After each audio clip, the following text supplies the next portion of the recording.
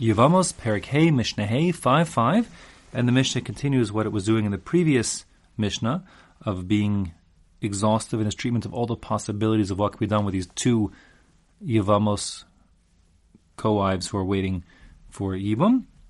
So cases 3 and 4 here in our Mishnah. Case 3 is Chalitza to the first woman, and then A, B, C, or D. And case 4 will be first Be'ila to the first woman, he sleeps with her, and then either A, B, C, or D to the second woman. The Mishnah is structured almost identically to the Mishnah of Gimel, of this Mishnah, which means it's a little tricky to parse.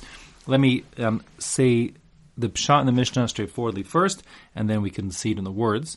So, case 3 is first he's chalatz, he does chalitza to the first woman, we'll call her Rachel, and that of course now ends the game. Once chalitza happens, Rachel's free to go, Leah as a co-wife is free to go, and all the zika has been removed, dissolved, nothing left to be done.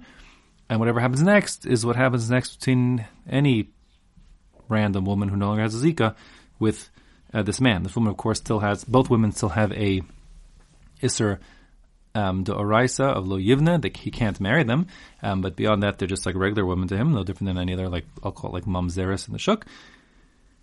And that being the case, the Mishnah is going to say if he's first choletz to woman number 1, Rachel, and then either he's choletz or just gives mimer, or gives a get, or is boel, woman number 2, it won't make a difference in the context of the zika of Yibum and Chalitza, game over after the initial Chalitza. Which means, let me just play them out for you. If he's chalatz and chalatz, that's the case. The first case of the Mishnah is chalatz v'chalatz. He gives Chalitza to Rachel, and then does Chalitza to Leah. Since the Chalitza to Rachel did everything he needed to do, the Chalitza to Leah is meaningless. Oh, chalatz v'asa maimar. He does Chalitza to Rachel, that ends the story, and then he gives maimar now to Leah, that's meaningless, so nothing happens. Nasan, or chalatz, he gives Chalitza to Rachel, and then Nasan get. He gives a get to this woman Leah, again meaningless.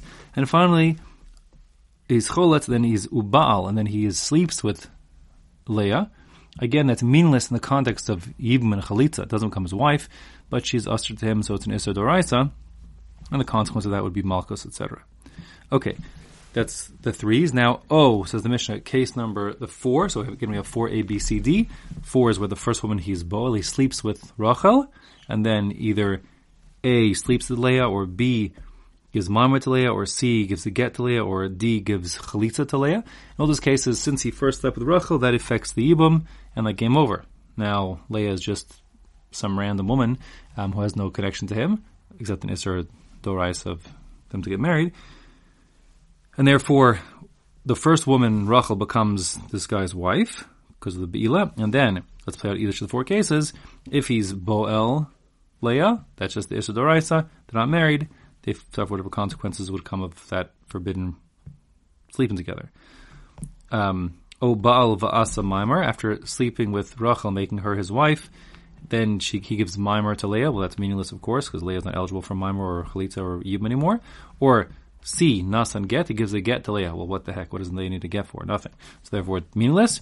And V'chalatz, or if D, after sleeping with Rachel, he then does Chalitza with Leah. Again, that's meaningless, does nothing, so nothing, not relevant.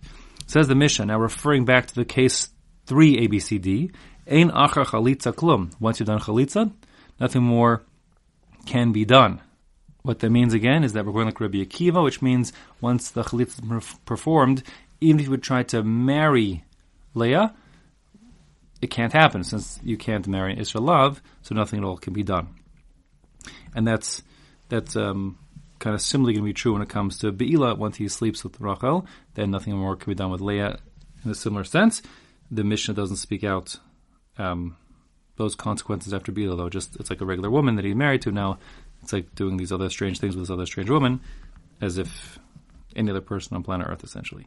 The Mishnah ends up by saying that Bein Yavam Echad L'Shtei Yevamos, the same rules that we've set forth in the past 2 Mishnayos, really more than that even, that apply equally if you have one Yavam, meaning one surviving brother, L'Shtei Yevamos, and say 2 widows, or if you have Bein Shnei Yevamin, you have 2 brothers that survive, L'Yevama Achas, and only 1 widow. It's all the same, meaning there's no difference between, let's say, if the 2 brothers, Shimon and Levi, and there's, let's say, for example, one or two widows, Rachel and Leah, from their late brother Reuven, it doesn't matter if Shimon gives Maimer first.